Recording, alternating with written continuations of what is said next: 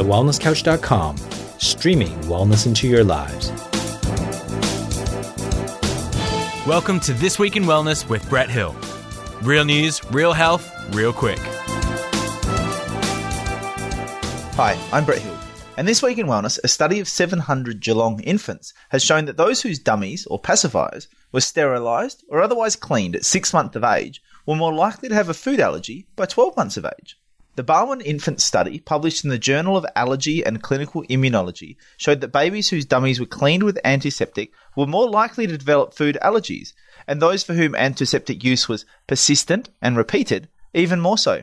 Centre of Food and Allergy Research investigator and Murdoch Children's Research Institute PhD candidate, Victoria Soriano, suggests that this warrants further research into how good bacteria in the infant mouth and gut may help prevent food allergies. These findings support the growing recognition of the importance of good bacteria, known as the microbiome, in our mouth and gut on healthy growth and development, she said. With food allergies affecting up to 10% of infants in Australia and the risk of life-threatening anaphylaxis, more research is needed in order to help prevent allergies. As always, the links are in the show notes.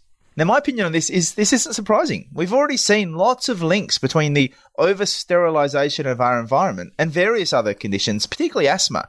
And so it's not surprising that this is also now being linked to allergies as well. You know, we really are conducting a massive experiment into these changes to our microbiome, changes to these important parts of our body. I mean, we know that we are more bacteria than we are human. You know, they play a huge role in the ecosystem that is the human body. And it really does then make us consider that, what does this mean if we extrapolate this out? You know, we know that especially at the moment, especially in the last year or two, antiseptic use has been rife. You know, we've been using it everywhere. Everywhere we go, we're wiping antiseptic onto our hands. No doubt that's getting into our mouths and into our guts. And this is having, I think, a massive impact on our bodies. And really, who knows where this is going to be? You know, what are we doing to our microbiome at the moment?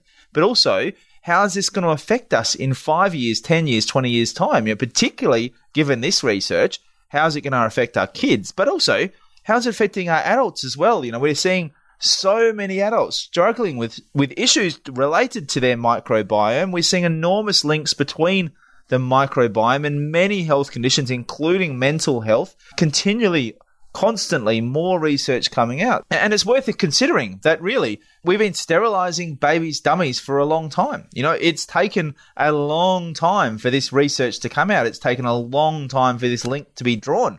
And so that's worth considering when people say, well, you know, there's maybe not that much research linking antiseptics to other health conditions, but we just don't know. You know, until we ask the question, we're not going to find out the answer. So I think it's really important that we're mindful and ask ourselves, what is the real long-term cost of the germophobia that is going on at the moment, of our obsession with sterilizing everything and anything that we can get our hands on, and how is this going to affect our health in the medium term and in the long term? You know, I think we need to be really careful before we start introducing chemicals that can have such wide-ranging effects. The absence of evidence of adverse effects is not the same thing as the evidence of safety.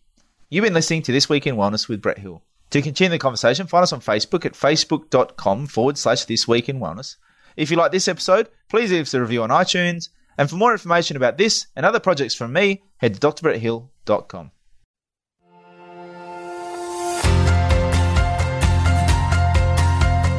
This podcast is brought to you by my new book, Rock Bottom.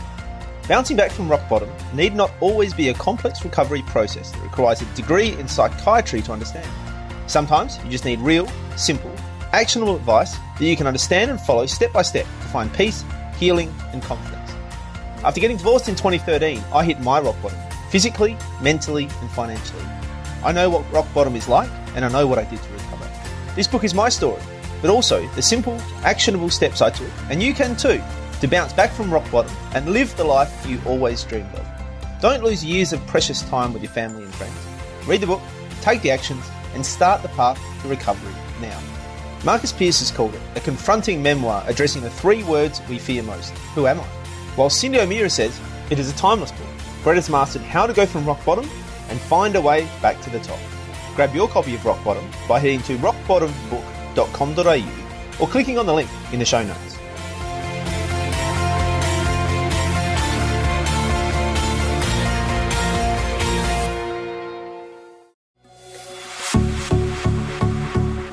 This has been a production of TheWellnessCouch.com. Check us out on Facebook and join in the conversation on Facebook.com/TheWellnessCouch. Subscribe to each show on iTunes and check us out on Twitter. The Wellness Couch, streaming wellness into your lives. Whilst the Wellness Couch presenter endeavor to provide accurate and helpful information to their listeners, these podcasts cannot take into account individual circumstances and are not intended to be a substitute for health and medical advice from a qualified health professional. You should always seek the advice of a qualified health professional before acting on any of the information provided by any of the Wellness Couch podcasts.